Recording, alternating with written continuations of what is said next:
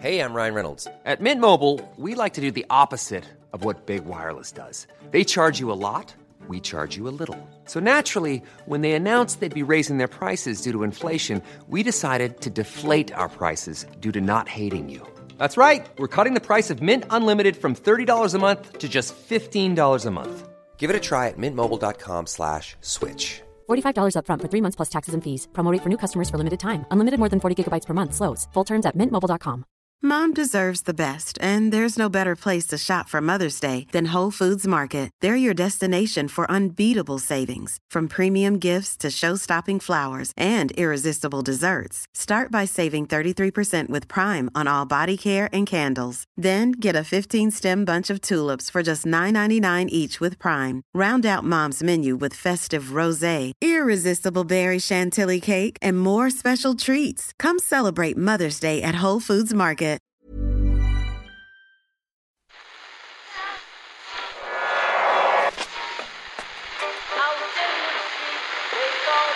What is that? That's the second time it's gone off. They never go home, those boys. That's... Yeah, they have asked for that, really. You can laugh. It was the World Cup. I'm a little bit of an idealist, but having said that, I want to be like me. You don't know what you're talking about. What did you know? I managed to stay alive for 6 years. I'm going to leave it there. I'd say it to your face, and I'll say it to you now. Come down Swanfield and we'll see them, won't we? What you doing down here, you shawny man?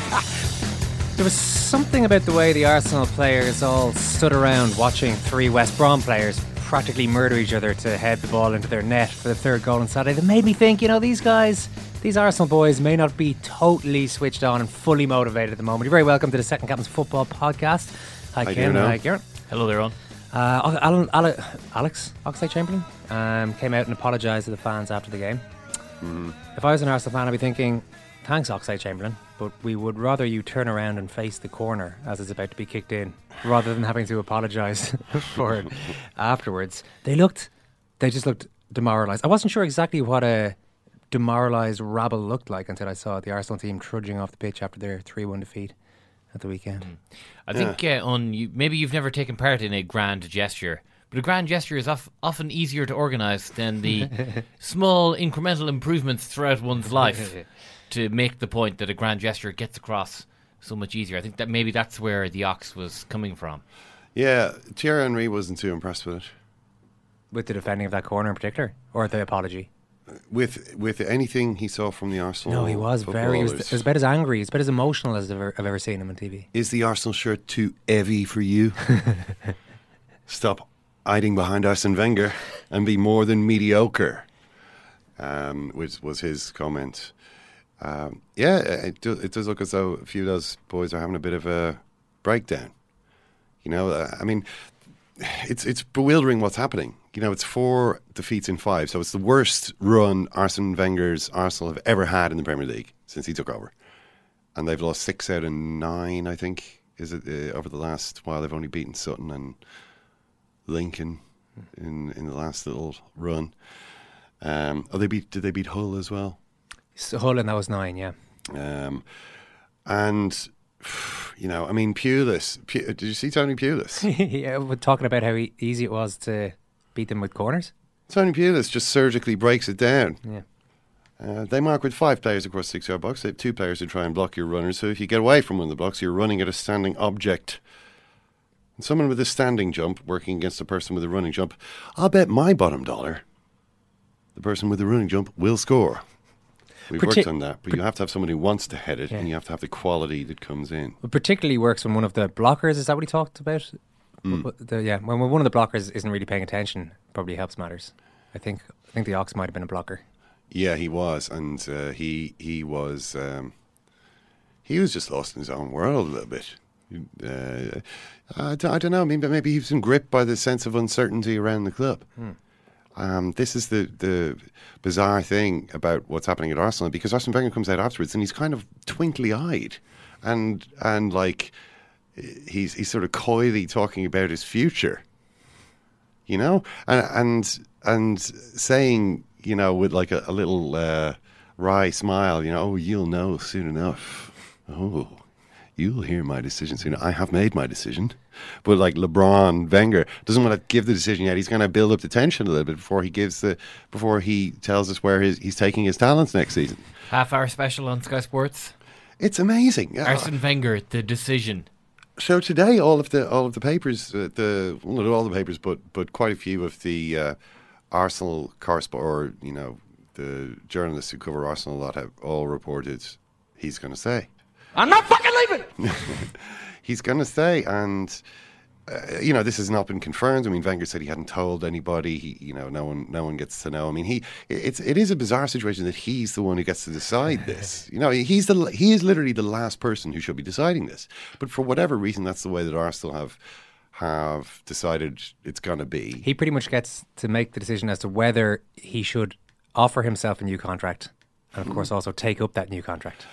It's actually quite hard to negotiate a deal in that situation. Oh, it is. Yeah, no, the figure is always difficult because Arsene versus Arsene, they're both hard bargainers, but usually they're not prepared to yield an inch. No, neither one. I mean, the fact is that very few people are prepared to sack themselves. Even so what if you got a few loud mouths, a few empty vessels, moaning about this and that? But are you going to sack yourself? Kevin Keegan was one of the few. Kevin Keegan actually did, yeah. Kevin Keegan did. Went into the toilet at Wembley and made up his mind he couldn't go on. I'm a bit short for the job. I'm a bit short for this job. That was Kevin Keegan's heart-rending admission on live television. I can't do it anymore. But Kevin Keegan clearly didn't feel the sense of ownership about England, the England national team job, as Arsene Wenger feels about Arsenal. I mean, if Arsene Wenger has been at Arsenal for so long, if Kevin Keegan was to have been the England manager for that long, he would have been the manager several years before he stopped playing for England. You know what I mean? Arsene Wenger, before the Bayern game, the second Bayern game, 5-1 down, answering questions from the German media, said, well, I built this club. He built the club up, certainly. He took the club on. But Arsenal was there before Arsene Wenger. They had won the league 5 years before he arrived. They had. And okay, they'd been through a bit of a slump. But, they did the league title in 89, league title in 91, cup double in 93, Cup Winners' Cup in 94. It was actually one of the most successful periods in Arsenal's post-war history. And okay, they had sort of gone, they lost their way a little bit with Bruce Rioch, and a few of their players were having problems, Merson, Adams, and so on. But it was still one of the big clubs when he arrived. He didn't really build it, but I do think he feels that way now. Everything about this club now is my creation, and for me to leave this club would be like abandoning my child. And he's not going to do it. But he's got this big problem, which is that it's just the same. At least this season is something a bit different. Because as he said himself, and it was amazing to hear him just casually come out with this line. He says, well, I've done the top 4 20 times, as though it was like old hat. And he says, on the sporting front, it would be a blow, but financially, the Champions League doesn't have the impact it had 5 or 6 years ago because of the influx of television money. It's not the end of the world. If we don't finish in the top 4, sure, we've got a battle on. And it was amazing to hear him suddenly dismiss the thing that he himself has held up as the gold standard for it is also a trophy. It's also a trophy, but it's nearly £50 million. That's been one of the big things that he's always been able to point to. Hey, I deliver, and now he's just kind of saying, let's try and do it. But maybe this is actually going to be. The problem the big problem he has is that it's always been the same. It's just the same. And if football is sensation is change. Sensation literally is change. If things are the same for long enough, you stop being able to notice. You know what I mean? If there's no kind of fluctuation, if there's no ups or downs, your sort of perception of anything is based on, is this different from how things just were? And if it's just the same, eventually it's just this numbness. Unless you're winning all the time. Unless you're winning the league every year, which would be probably. Yeah, but even that, the way a club that wins all the time eventually loses all the joy of winning and just becomes incredibly angry at any defeat. The winning is just normal, and anything less is an utter disgrace and disaster. it's you can accustom yourself to anything if it's the same. So Wenger, now that it seems as though the league is out of sight, and the Champions League is maybe unwinnable for Arsenal at the moment, is going to try taking things the other way. How about give these people a little bit of a taste of what they've been avoiding this last 20 years by crashing down to mid-table, and maybe that'll suddenly, help bring people's perspective back. Maybe this is the master plan. I'm not sure. I hope that's it. I can't think of anything else that could be going on. There's a tweet here from Stephen Eustace, who was at our big live show in London. Great night at Second Captains Live. The football geek-off did get a bit heated, but no retainers were broken and no prescription shoes thrown. Come on now. Come on. It was a fusion of football podcasts. There were no football podcast dorks there. It was just Gabriele Marcotti from The Game and Barry Glendenning from Football Weekly and Ken Early here from Second Captains. The King, of course, Ken Early. The King, indeed. And that's not all.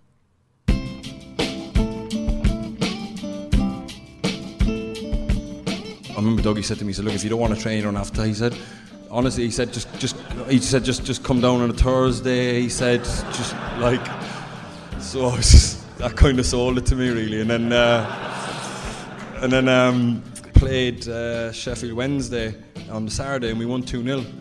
And then, honestly, we won 8 games in a row and went top of the championship. It was the weirdest, strangest thing ever. The Damien Delaney. No, it wasn't actually. I should have.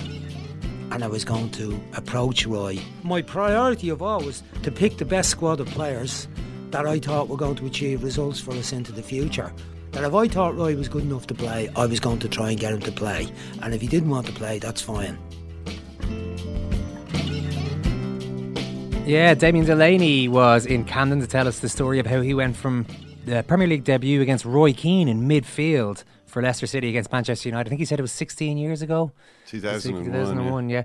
Around this time, 16 years ago, through a football life in the lower leagues for a large part, to return in the top flight with Crystal Palace in the last few years. He's a really good guy. That story he told was, the little clip you heard, was of him at the start of his Palace days. The Delaney effect there, taking them from just out of administration. I'm not sure he took them out of administration himself. I don't know if his skill set extends that far.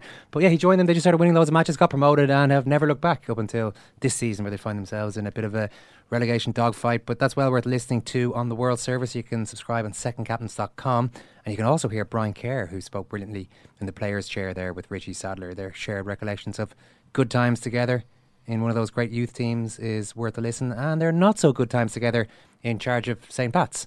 An element of the interview that Richie seemed more willing to get into in detail than I think Brian did, but you can have a listen to all that. The two of them sparked off each other very well. I greatly enjoyed it, and I can say that despite getting slagged off at the start of that podcast yet again. Report on sport, please.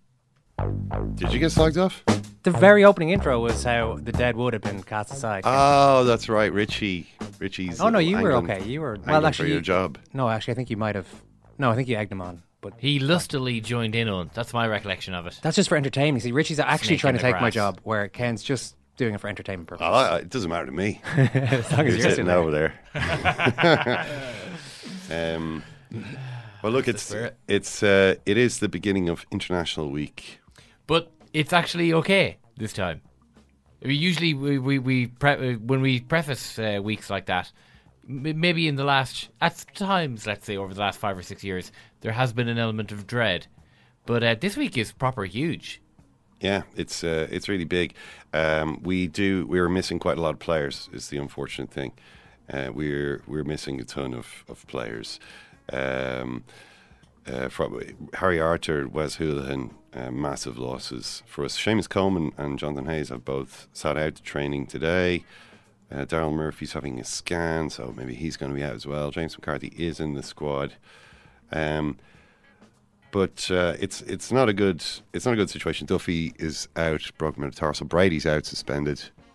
5 of the players who started in Austria, which was one of our best performances for a long time, are out. So we're missing some big physicality at the back and a lot of guile. A lot of craft around the pitch. And, in midfield, I mean, Hoolahan, who sets everything up for us. Harry Arter, who I think has been having a really good season and I thought was fantastic in Austria.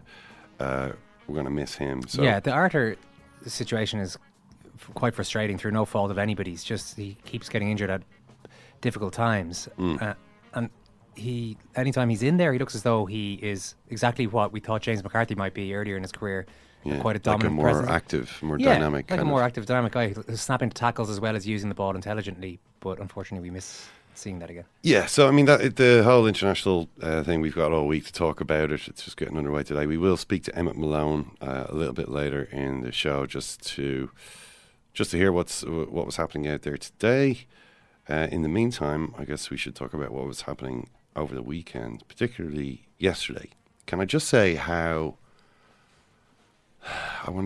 sorry I felt for Yaya Toure yesterday. Did you see this? Yeah, why would you be sorry for him? It was terrible. Remember Gary Neville talking about, I just came off the field at halftime against West Brom and I knew that was it. Well, Yaya Toure played okay in the first half, but the game around him was going on at such a frenetic pace that things began to really get difficult in that second half.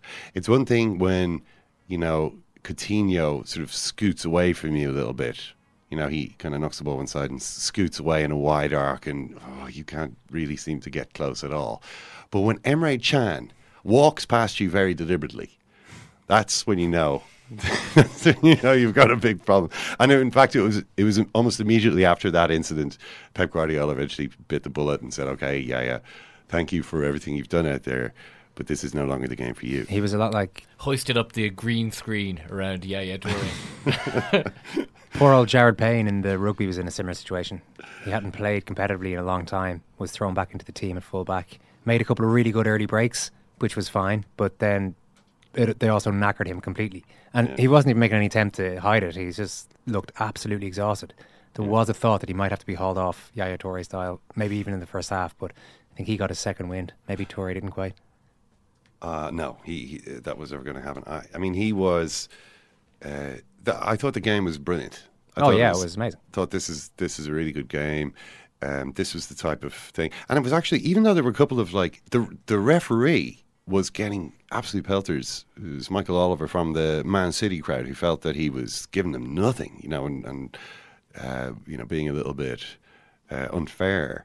Despite that, it was played in a very good sort of spirit. Everyone was sort of shaking hands at the end. Everyone was like, compliment. The two managers are complimenting each other, talking about what a great game it was. Guardiola's like, it's one of the proudest days of my life.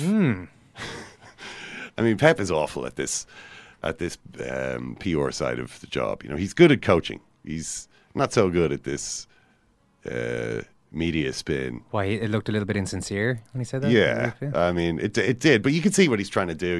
He was linking it to the Monaco game, which is obviously massive disappointment. And what he's trying to say is the way the team kept going today, the way they kept chasing.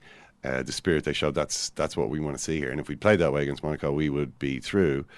But I thought, okay, this is a really good game. Both teams played well. I mean, the defending in the game arguably is not very good. The finishing in the game was spectacularly bad. Sergio Aguero, Adam Lallana, missing simple chances 6 yards out. But the quality of the play leading up to it. Two teams, I think, with a really clear idea of what they're trying to do. You could see it from the goal that Manchester City scored. They were trying to score that goal from the first minute. Everything they did was geared to creating exactly that type of chance. Get around James Milner, get to these types of positions and hammer the ball across the 6 yard line at foot height. Because that's the only way we're going to score from across. But eventually they did. I mean, Sergio Aguero, afterwards Guardiola was kind of defending him, but defending him in such a way that I still feel he's very much going to be replaced at the end of the season. I mean, it's just... we don't score goals. We don't score easy goals. Guardiola kept... Well, he scored the first easy goal. He scored an easy enough goal. I mean, in fact, that wasn't even that easy. Yeah, that goal is not really easy. He missed a much easier chance. It was, and there was the brilliant play with Sané, which could have made it 2-1, where Sané backheeled it. It was Sané, wasn't it? Backheeled it into his path, and Aguero took a touch and then fell over instead of just smashing the ball. Oh, sorry, yeah. I was actually thinking of the volley that he missed late on. Yeah, the easiest one. The volley was I mean, they were everyone was talking about that afterwards, in terms of, But Guardiola saying, look, I can't tell Sergio a player like I scored 11 goals in 11 years. I'm not going to tell Sergio how to score goals. Outside the box, yes, I'll basically control everything. Inside the box, it's up to a player like Sergio to score. And, I still don't think he's the type of centre forward that Manchester City are really looking for. They do at least have the type of centre half they're looking for. This is Guardiola after the game talking. He was asked about John Stones, and here's what he had to say. John Stones had more personality than all of us here together in this room. More balls than everyone here, guys. So, and I like that player. I love. With under pressure, the people criticize him, the people say, well, he went there and play again, and when I play, when we talk, when we that. So I am delighted to have John. With all his huge and amount of mistakes they have, I love him. I love this kind of guys with this personality. Because it's not easy to play central defender with this manager. It's not easy. It's not easy to play. He said there, even with his huge amount of mistakes. I love it. I love this. Did he mean that genuine, or did he mean the huge amount of mistakes that you guys seem to want to point out that he makes? But I don't believe that he makes that many. Well, he definitely said John Stones has a huge amount of mistakes. I mean, he wasn't trying to deny that John Stones has made a huge amount of mistakes. He just says that he loves that about John Stones. He loves the way he's not afraid to make mistakes, time after time after time, and that's that is what Pep is looking for. And I think that he's got very clear ideas about what he wants to see. He's like, this is the way we're going to play. We're a team that's going to attack all the time, and that means John Stones' job is going to be really difficult, and he will be exposed repeatedly. And I need a guy who's willing to take that. Because you could get defenders who maybe had a little bit more of a selfish kind of pride, as opposed to the type of fortitude that Pep is talking about. Balls. Yeah, the ability to take. It's not. I'm just trying to figure out the exact skill set that Pep requires from his centre half. Then it's just basically to take embarrassment on the chin week after week after week, and to keep coming back for more, and to never give up, and to always bounce back, no matter how much the pain is radiating from those enormous orbs up through the midriff and out to every peripheral part of the body. With all of the errors, maybe the giganticness of his balls might actually be. He might be causing like a space hopper, like in South Park. It could be. Look, he. How are you supposed to defend with those things? But that's the job. You could have a defender who was taking a more. Oh, nobody gets it. Nobody scores on my clean sheet. I'll defend that sheet of my life. Boys, back to the edge of the box. Back to the edge of the box. A guy who's leading the defence and says, no, we need to get back. We can't let in a goal. Pep is saying, no, you've got to be up at the halfway line. 10 yards inside the opponent's half if you really want to play it fast and loose. But that's what he's looking for. He's got clear ideas, and he doesn't care about the sort of petty errors that Stones in particular is hammered for. I actually think it's very good for Stones. I mean, people say, oh, it's bad for John Stones. He gets criticised so much.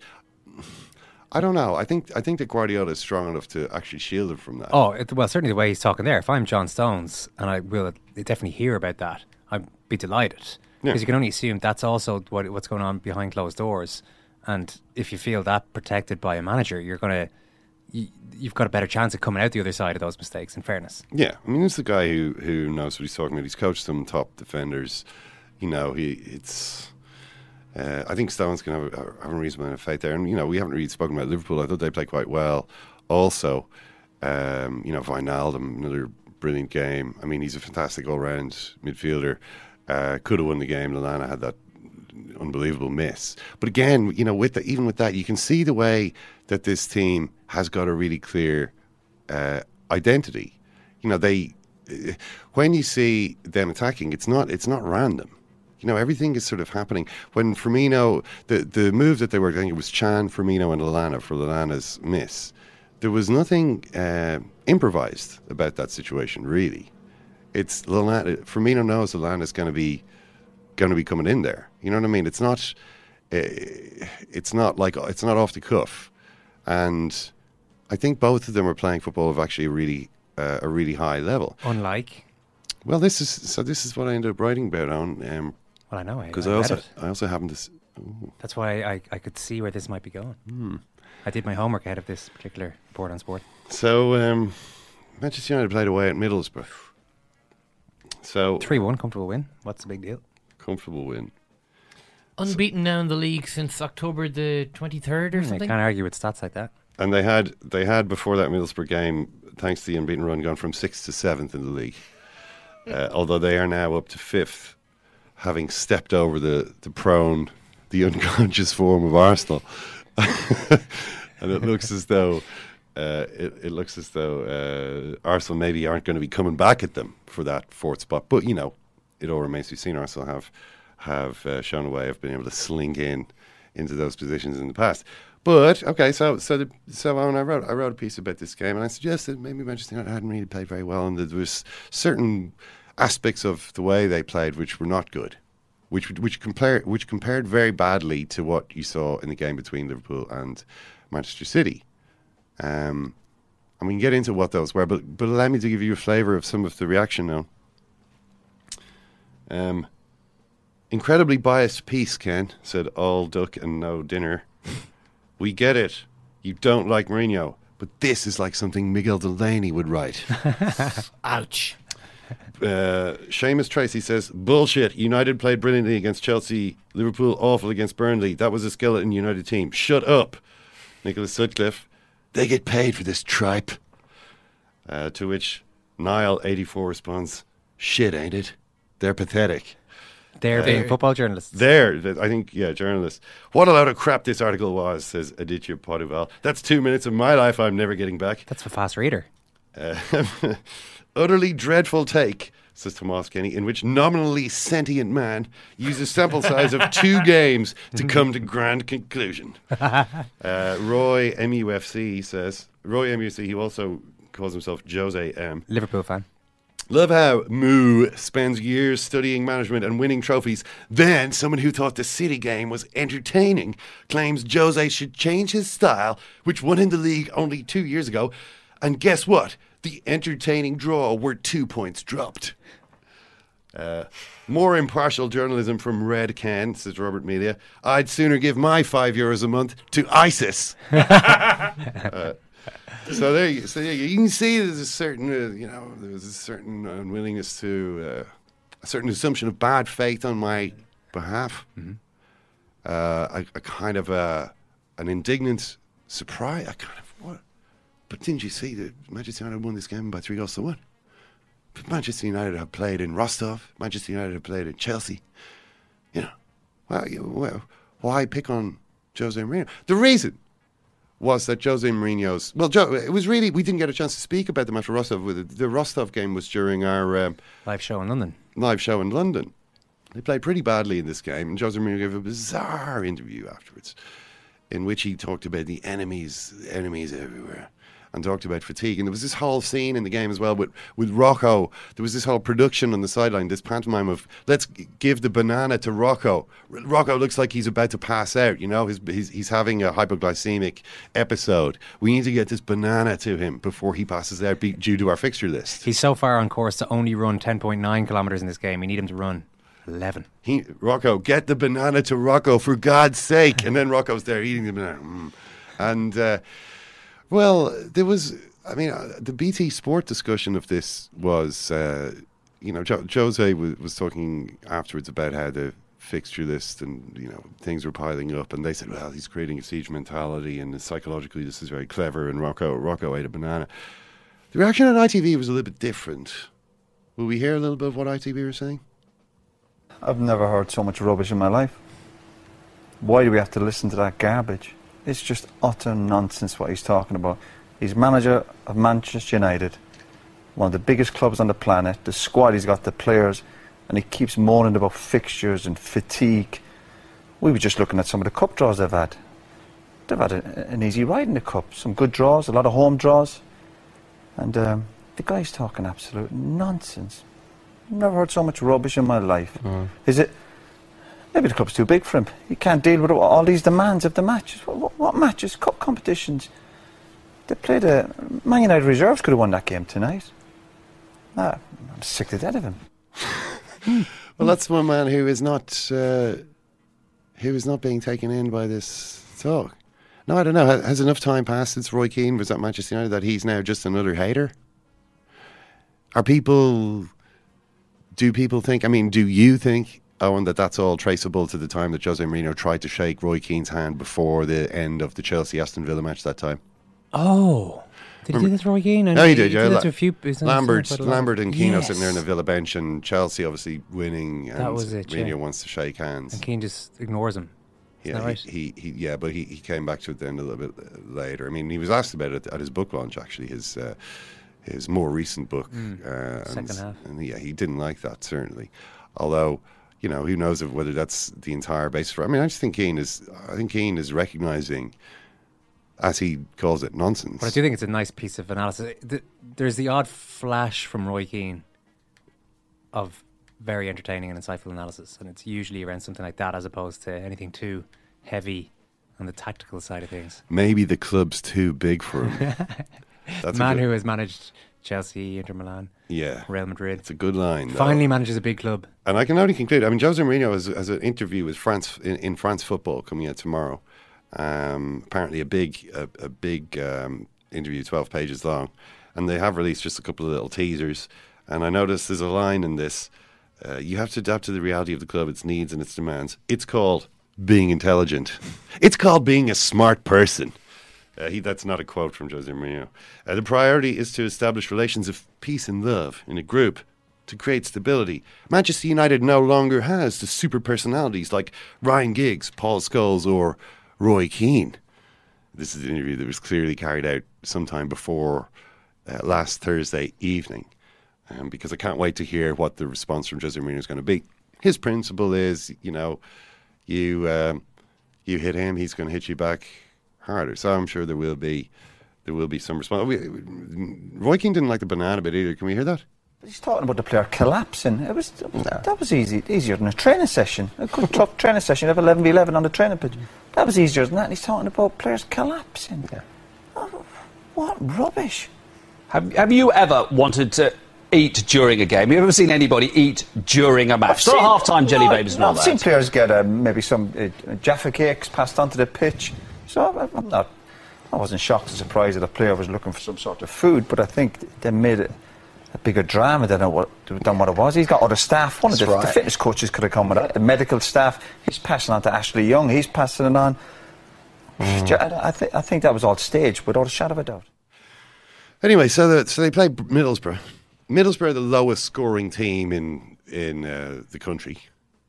Nobody has scored fewer goals than Middlesbrough. Go all the way down the divisions. Nobody. They've just sacked their manager because they've been playing so badly. Their manager, of course, Aitor Karanka, is Jose Mourinho's protege. He had a few little pops at them in the pre-match press conference. He obviously was defending his friend. So Aitor Karanka pops at the club. He pops at Middlesbrough. A few pops at the players, Middlesbrough players. He was kind of saying, "Look, I know who these guys are. I know what's happened with Aitor. Obviously, they're close. I'm sure Aitor Karanka's given them chapter and verse, at least the Aitor Karanka view of what went on there. But they go out, they play against Middlesbrough, who are a really bad team. They score against 2-0. And then in the last, with 23 minutes to go, Middlesbrough put on Rudy Gested, who is a big lad. And they've already got Negredo on the field. So it's clear what Middlesbrough are going to try to do here. It's not really a problem, though, because Manchester United already have 3 centre-halves on the field. But Jose Mourinho thinks it's time to bring in a 4th centre-half. Now, this is the part that I couldn't... This is the part that I thought was really... was not good. You don't play with 4 central defenders. You don't play with 4 players in one position like that. It's particularly away, when you're winning 2-0 against the lowest scoring team in the country, there's no need to have 4 central defenders. Well, didn't Jack Charlton used to have about 6? Only at the end when things were really coming apart. When we played... We'd 4 centre halves and 4 fullbacks against Holland. There was some. Excuse me, sorry, I've knocked out my microphone there. You always get excited when we go back into the Jack Charlton years. The game against Holland, Jack Charlton's last game as Ireland manager, featured. Everyone seemed to be Jeff Kenna. It was like. But even earlier on, I don't know why I'm bringing up Jack Charlton. Even earlier on, though, you had Paul McGrath in midfield. Well, it was an oddity of the squad that we had.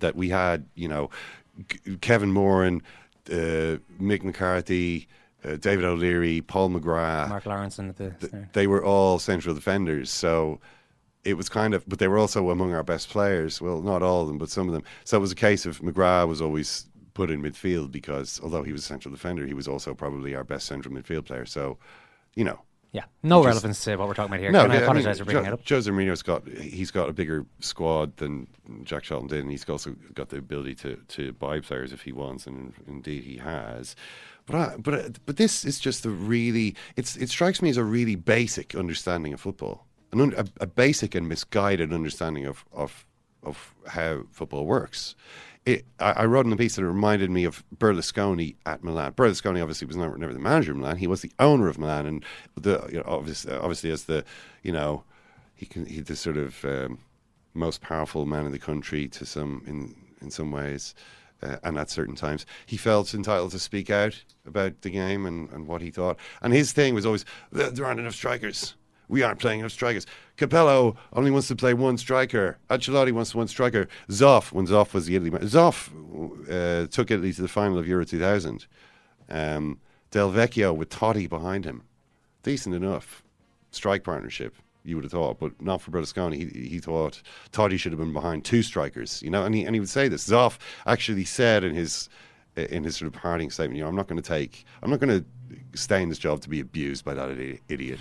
That was kind of his tone. But this was the idea. It's the idea that the more strikers you've got on the field, the more likely you are to score, which is completely stupid. You know what I mean? And the same thing, the more central defenders you have, the less likely you are to concede a goal. Similarly stupid. I mean, they took 10 minutes to actually let in a goal. All of their four central defenders managed to lose Justed, the guy that they were supposed to be marking. It's easier to to essentially throw a load of centre halves on the field and plug some gaps than it is to score loads of goals with too many strikers, though.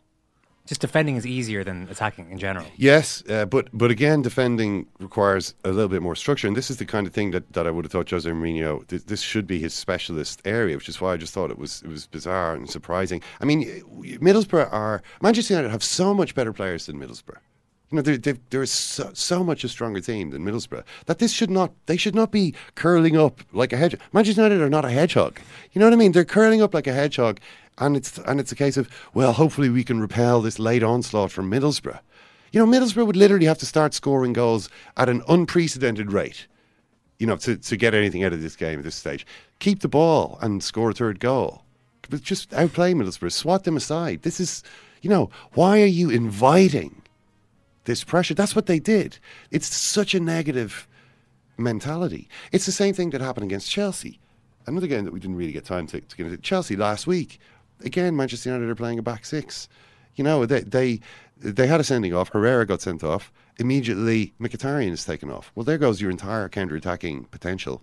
There goes any chance of scoring a goal. I think the really worrying thing from Man United fans' point of view as well is that Fellaini, the fourth official, and Mourinho all appeared to know exactly what was happening. Mkhitaryan had barely been shown the red card, and Fellaini was wandering onto the field as if there was, obviously there's no choice to make here. Yeah. Forget about it. Doesn't every manager do that, though? Every single manager, I would say, practically without exception, takes off, sacrifices a flair player for somebody who can plug a gap. Yeah, but the plan to win the game was to beat them on the counter-attack. Yeah. So the purpose of the game should still be, if you're a manager aiming to win the game, is to go and win the game. I mean, Fellaini coming on there was to stop the score from being 4-0, and the score was 0-0 at the time, and that's it's a cup game. I mean, it's a bit of a shot to nothing. The idea that the reductive nature of that substitution, followed on by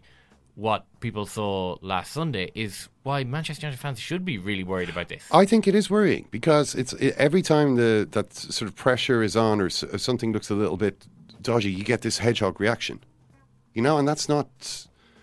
I think it's overly pessimistic. I think he needs to have more confidence in his players. I think he needs to actually show more faith in the ability of the team to win these games. They've got an amazing squad. They've got lots of brilliant players. I mean, you described, for instance, Mkhitaryan as a flair player. Everyone knows what flair player means. It means a skillful, unreliable player who's soft. You know what I mean? That's what the word kind of implies. Mkhitaryan is a bit more than that. I think Mourinho should. I think that's how Mourinho does see him, but I think he should actually see him as being more than that.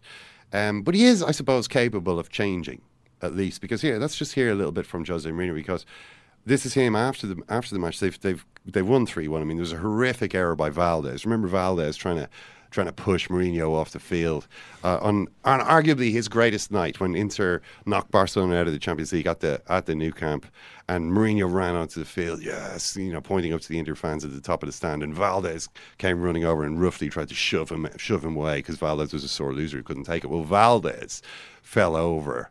Exxon Valdez, disaster in the penalty area. Simple goal for Valencia. Mourinho, huge celebration down the tunnel, spreading acrimony everywhere, and the players started fighting in the tunnel. Everyone was kind of talking about that. It was the same after each game. It's the same. After the Chelsea game, it was the referee. And the next day it was, you're all jealous of Pogba. He makes too much money. And then after the Rostov game, it was, our fixtures, we're dying. We need a banana. And then after this, it's, there's always something other than the game. But here he is. This is his first answer to a question. We're not going to play all of it, because the first part, he's basically asked, huge win for you, Jose. And he says, yeah, huge win, and talks a bit about how huge the win is. And then, unsolicited, adds the following. Do I prefer finish fourth or win the Europa League? I prefer to win the Europa League, because Europa League give us the same, give us Champions League football, but give us a trophy, give us prestige, give us an European Super Cup. So I would prefer. Well, that's who wouldn't prefer the luster of silverware, even if it is only the Europa League, to the top 4 finish? Well, Jose Mourinho is who, based on everything Jose Mourinho's ever said about this competition, at least since he won it himself in 2003. You may remember Jose Mourinho took over Chelsea in 2013. The manager had been Rafael Benitez, and who had won the Europa League. I mean, he'd been in the Champions League, got knocked out in the group stage, went into the Europa League, and beat Benfica in the final that season, making it 2 years in a row that Chelsea had won European trophies. A good achievement, you would have thought. Jose Mourinho said, shortly after taking over at Chelsea, I don't want to win the Europa League. It would be a big disappointment for me. I don't want my players to feel that the Europa League is our competition. In August 2015, Jose Mourinho returned to the same team. I felt the experience of Chelsea playing Europa League was not good. The Europa League is a different competition. It's a different level of competition for a different level of player and a different level of club. It is not good for a big club to go there and win it. Ah, yeah, well, times change, Ken. Times change. People change. That's it for today's edition of Ken's Report on Sport. What are you saying? You just a phony, man. This is just for I admit I don't look like the athlete of the day supposed to look. This ain't wrestling. This ain't the WWE, baby. My belly's just a little big. My hand is just a little big. This is just an act that you're doing. You should be an actor. But brother, I am bad and they know I'm bad. I'll never do that. There were two bad people. One was John Wayne and he's dead, brother. And the other was right here. You can run around like you a preacher and all that you want, but baby, I promise you, I will baptize you. You can't teach that. All right, we're going to get a little bit deeper into this Irish injury crisis, which seems a little bit tricky for Martin O'Neill with Emmett Malone. But we really should start, Emmett, first of all, with this tragic news and the death of Ryan McBride, the Derry City captain. I mean, it's just an unthinkable tragedy, really. 27 years of age. He seemed to have a pretty strong reputation within League of Ireland football. Yeah. He had a reputation for being very dedicated, really good pro, very into a leader on the pitch, but also kind of just that kind of particular, I don't know, aura that comes with being a sort of one club man. You know, his ambition when he grew up wasn't to go to England, he said, but to play for Derry City. He did that. He's had the last 6 years or so there, became captain, and just seems to have been revered in and around the club and by those people who followed it. I think in these sort of situations, you always always going to get very nice things said about a person who passes in such sudden and tragic circumstances. But I think you can really get a sense of the esteem that people held him in, that the kind of love for him that there was out there from the last 24 hours on social media and from talking to people. Everybody just seems to have been very deeply affected by it. It's one of those clubs as well, Derry City. You get the sense that the supporters, people who are close to the club, are really close. Well, he'd be one, as you say. His dream would have been to go play for them. And they obviously lost Mark Farron not so long ago, who died. Josh Daniels, one of their players, he lost 5 members of his family in that accident at Buncrana Pier, I should say, a year ago. An unthinkable amount of tragedy seems to have struck them recently. Yeah, it's true. I think it's the thing about the League of Ireland that the clubs aren't quite big enough to really impact across the board in cities like Dublin and Cork to a lesser extent. They don't kind of overwhelm the population of the city with their presence the way you would have in a big English city and a very, very big English club, a Premier League club or whatever. But I think you see that the strength, the community roots of the game and the clubs in places like Derry, and there's no doubt that Derry City Football Club has a huge part, a very central part to play in the community up there, and they've been through an awful lot over the last year or so. Mark Farron, I mean, it was much publicised, a long and difficult battle that he had with cancer, and the Josh Daniels thing was a tragedy that affected the whole community because of the number of people involved, and I think Josh became a focal point for that. But this is different again. I mean, the suddenness of it, and just the kind of, I don't know, the affection that there was for this guy because he was, he because of the reputation he had as a player, because of his dedication to the club. It's very difficult. It must be very difficult for everybody up there to come to terms with. Absolutely, yeah. Martin O'Neill spoke well about it today at the press conference, but then had to get on with the business of talking about his squad. Quite a few injuries here. Emmett, the likes of Duffy, Clark, Brady, Arthur, Houlihan. They all started indeed against Austria last time out. That's quite a hole to be missing from the team. Yeah, and as you look at things at the moment, he can just about kind of get to the stage where he has a team that has not a hugely unfamiliar look about it. I mean, he's missing Clark and Duffy at the back, but if O'Shea and Keogh come in, then okay, look, it's not so long ago they were the first choice players in the team, the kind of probably the front end of the European Championships. But there's no leeway anymore. There's no room for manoeuvre. If one of those goes, then we're looking at somebody very inexperienced stepping into the fray. In midfield, a lot seems to hinge now on whether McCarthy makes it. And it was difficult to read O'Neill on that today. He says that McCarthy himself is sort of optimistic enough about his own chances, but he certainly wasn't kind of taking that as any sort of guarantee. He was talking about the fact that he has a couple of days to get through that they'd see later in the week. And I think obviously they'll give him as much time as they can.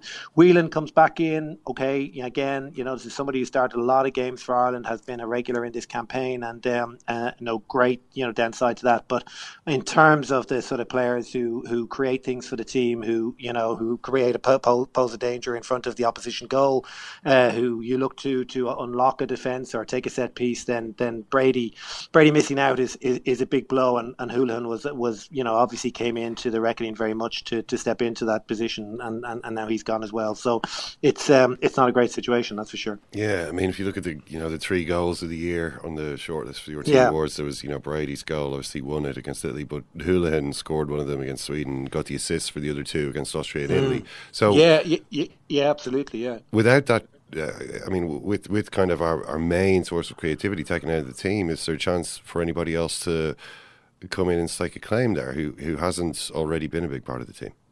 I'd be surprised if things stay the way they are.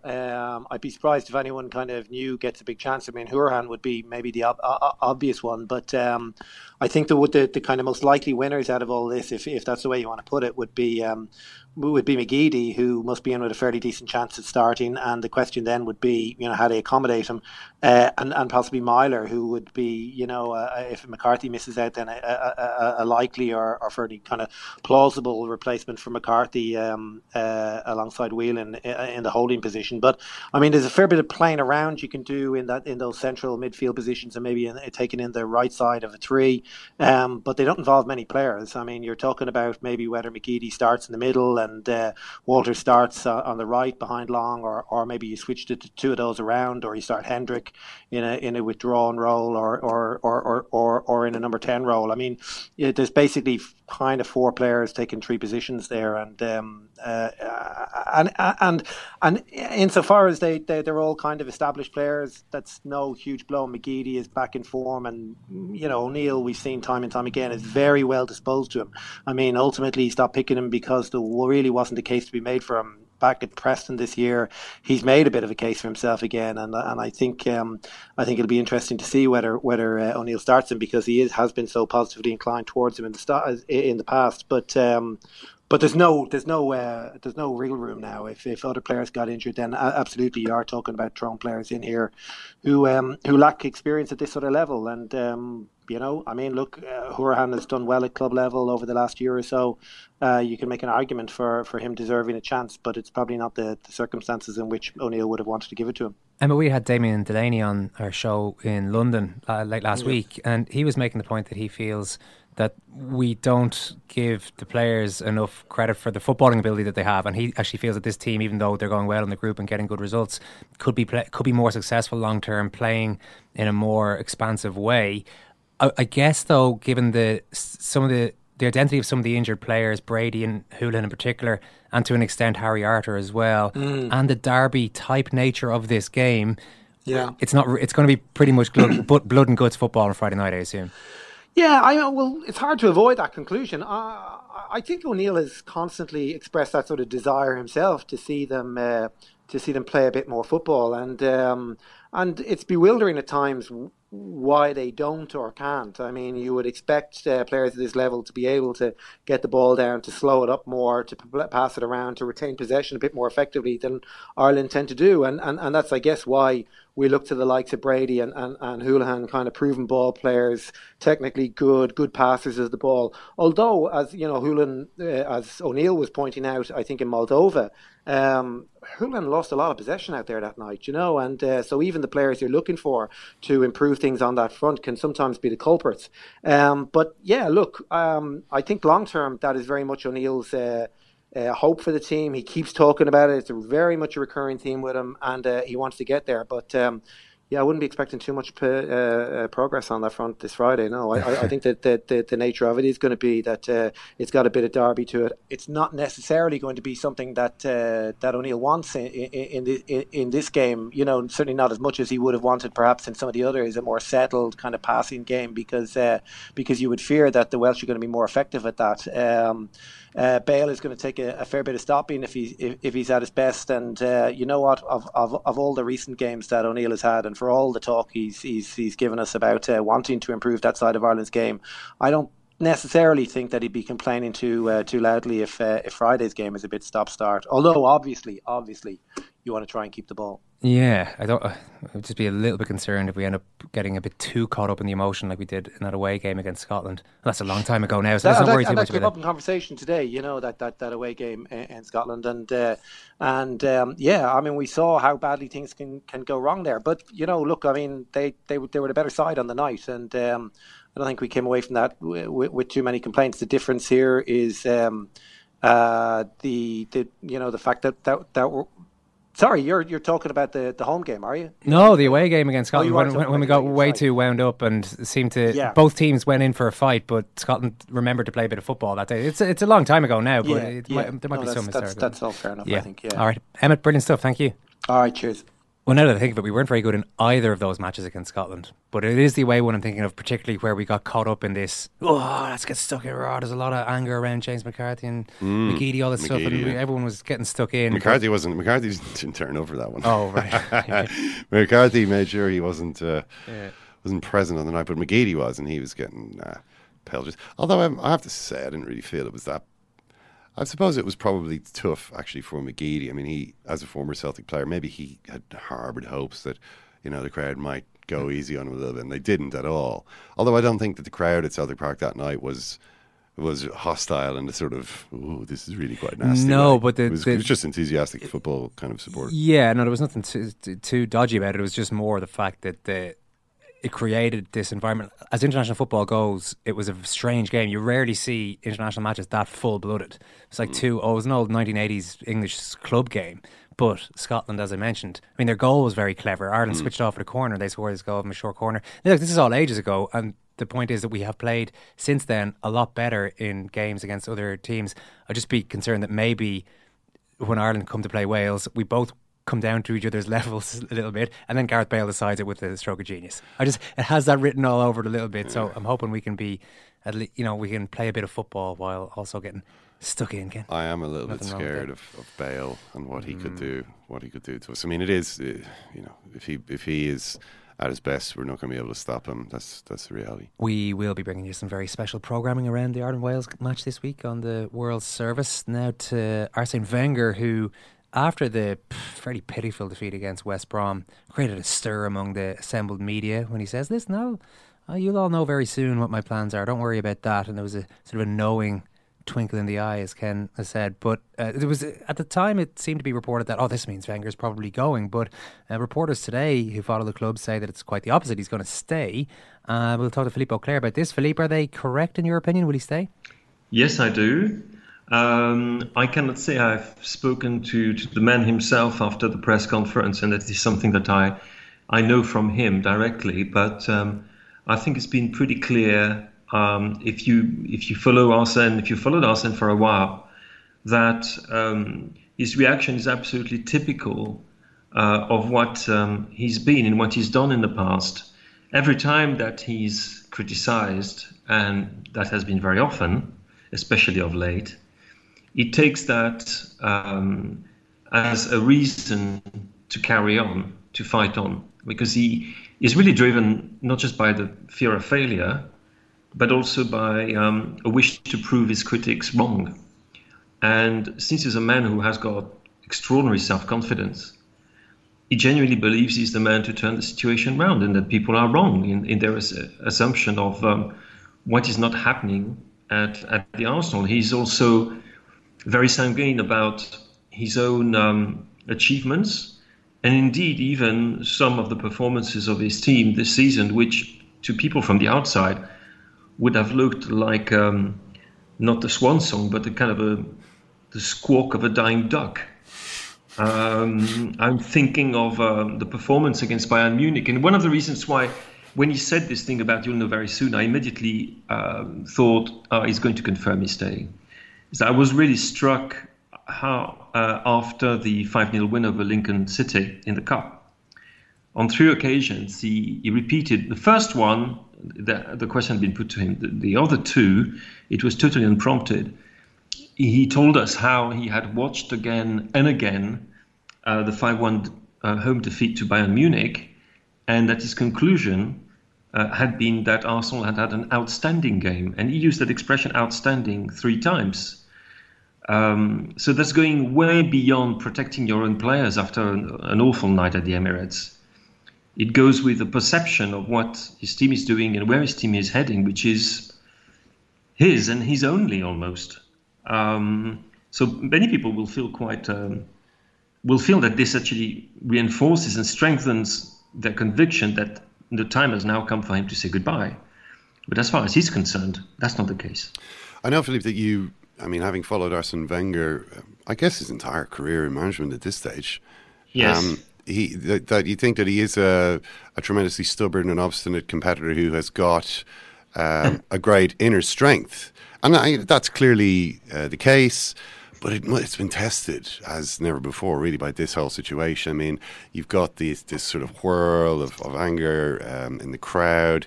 You've got pretty much the entire media apparently in agreement that this is done. It's just a question of, it's already over. It's just a question of when Arsene Wenger realises.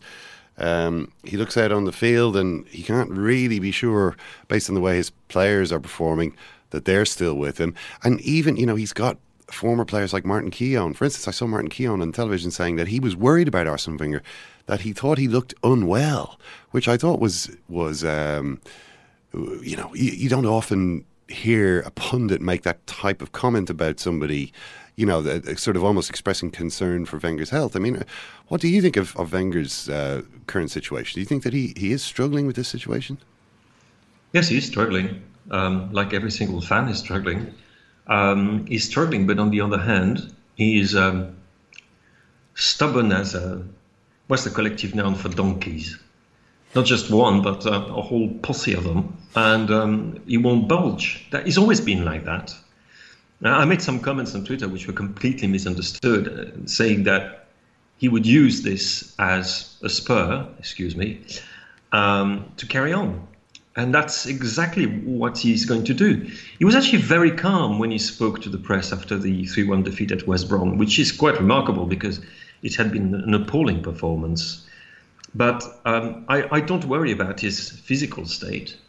I'm more worried about this siege mentality which he's imposed at Arsenal and at the training ground, becoming something more than that. I mean, there's always been a quasi-paranoid aspect to his personality. He's always talked about plots and people being against him, and the media fanning fan anger and discontent, having a go at former pundits, at former players, who had become pundits.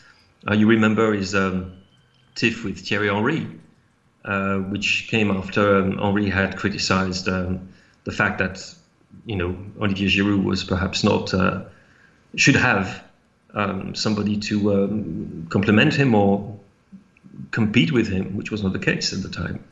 So all these things mean that he's the world in which he lives, I believe, is getting smaller and smaller. I'm repeating things that we've already probably talked about in the past many times. The fact that he's surrounded with people who do not see differently from him, who are basically people who are able to say yes, sir, which is different from a number of other coaches. It might surprise you, but Jose Mourinho is very much somebody who loves being challenged in private. But I don't think that's the case with Wenger. And actually, every time he's been challenged, even though he says everybody's got the right to criticize me, then he says, oh, but I'm the biggest critic of myself. And that, in a way, invalidates the critics that come from the outside. So it's not a physical problem. It's more a question of appreciation of the outside world. The club has withered in terms of its openness to others and people from the outside. From, I would say, the mid-2000s onwards. And the process hasn't stopped, and it's now getting to the point which is it's becoming actually quite ridiculous. Yeah. I mean, Philippe, you mentioned there that you'd made some comments on Twitter which were widely misunderstood. Mm-hmm. Could you characterize the misunderstandings? In what way were people, grabbing the wrong end of the stick? I think the frustration is such among so many Arsenal supporters, and who've been very, very loyal. They've been incredibly loyal and patient. It's very easy to have a go at Arsenal fans and saying, oh, what are you complaining about? Look at them, they're ridiculous. They've been bearing with, what is a measure of success, which is also a measure of failure, for a number of years now. And they've been extraordinarily patient because the man had garnered so much credit in the past. But I think that any time you're going to try to explain how Wenger works, people are going to take that as a kind of justification of what he's doing, which of course is not the case. You're just trying to analyze and to share that analysis with others. But the others are so frustrated, they are actually answering to questions or points which haven't been made. And that tells you how deep the disaffection and disillusionment, I'll get there, is with Arsenal fans, that it's gone to that. I mean, I was after the Lincoln City game, I retreated to an old Arsenal place which used to be called the Saint Daniel. It was packed with Arsenal fans there, and everybody was talking with each other, and we're talking about real loyalists there. And I don't think there was one single person in the room who thought it would be a good idea if Arsene carried on beyond June 2017. That shows you how things have changed. If you had asked the same question, had the same conversation with the same people a year before that, they would have said, no, we've got to stick with Arsene. We won 2 cups. We finished second in the league, blah, blah, blah. They would have said, no, let's give it a try. And there's this constant hope that things are going to be all right, which is at the root of the pain and the suffering which is felt by so many Arsenal fans, which is quite ridiculous because, let's be fair, it's only football. It doesn't really matter in the end. But that's the way it's perceived and the way it's felt. Okay, Philippe, we'll leave it at that. Thanks a million. Thank you very much.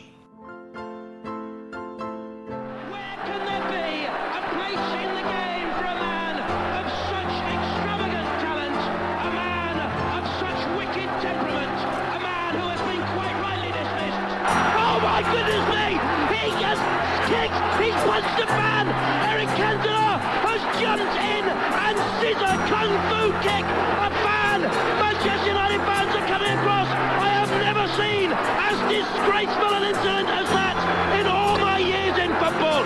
Eric Cantona should be thrown out of the game for that sort of incident. I care not one jot about his supreme talent. He launched himself 6 feet into the crowd and kung fu kicked a supporter. Oh, I really enjoyed that ambient noise during the chat with Philippe there.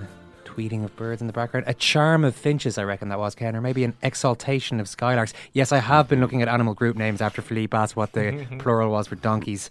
Can't quite find that. It's either a drove of donkeys, a pace of donkeys, or a herd of donkeys. Herd is too dull, so will we go with a pace of donkeys? Yeah, pace of donkeys. What about a Britishness of midfielders? That was David Moyes. Never changed, David Moyes. Talking about Sunderland, I mean, he says... we're getting close to needing something special, says Sunderland manager David Moyes. He's trying to avoid relegation at the moment. It's been done here regularly. Let's hope. He loves the word hope. It's literally David Moyes' favourite word, and he always uses it when his team is in a difficult situation. And I just feel it's very deflating. But what he did say about their recent match, he said, I decided I wanted Jack and Gibbo together. Gibbo there is Darren Gibson, the Derry-born Republic of Ireland midfielder. I thought the game might suit more Britishness in the middle of the pitch. So, I don't know if Darren Gibson's heard about that. I assume that he has at this stage. But didn't work anyway. They didn't win the game. We've got another podcast out today. Features a lot of Ireland-England chat and a bit of a recap of the Six Nations from an Irish point of view with Shane Horgan and Jerry Thorney. And we have Michael Conlon on that show after his incredibly impressive debut. Well, actually, as he says himself, it was an F. That's what he gave himself for the performance, which is a little bit harsh. He did okay. He was a little bit loose in some of his punches in his first ever professional fight. But the point of it was the way he's managed to sell himself and sell this professional career. He had packed out Madison Square Garden Theatre there to watch that amazing stuff on St. Patrick's Night. And we're going to talk to Andy Lee tomorrow as part of the World Service. Andy Lee was also back in action in New York over the weekend at Madison Square Garden for the first time. First time he's fought anywhere in 15 months since he lost the world title to Billy Joe Saunders. So Andy tomorrow, but Michael Conlon already out there. And that Monday show is, of course, available to all. Thanks, Ken. Thanks, Kieran. Thank you, Thanks, Owen. for listening. Bye. Thank you, Kieran.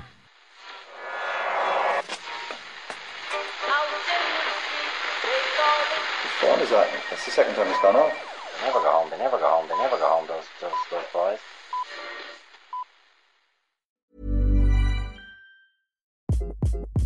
Hi, this is Craig Robinson from Ways to Win, and support for this podcast comes from Invesco QQQ, the official ETF of the NCAA. Invesco QQQ is proud to sponsor this episode, and even prouder to provide access to innovation for the last 25 years. Basketball has had innovations over the years, too. We're seeing the game played in new ways every day. Learn more at Invesco.com/QQQ. Let's rethink possibility. Invesco Distributors, Inc.